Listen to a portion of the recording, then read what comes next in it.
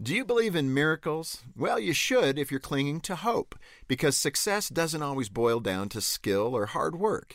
Victory often requires something intangible, something that miraculously intervenes when the odds are stacked against you. The miracle on ice is a classic example. In 1980, Russia was expected to win the Olympic gold medal in men's hockey.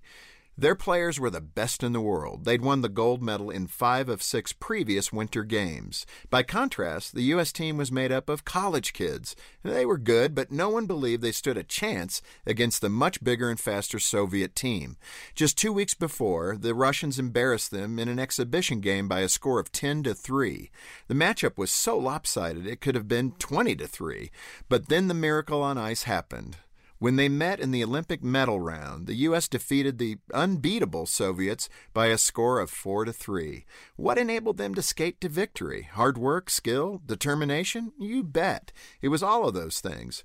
But there was something else at work too, something intangible that intervened against all odds. It was a miracle. Is there something in your life that seems too big to handle? A wayward child, a marriage that seems beyond repair? Maybe a career change?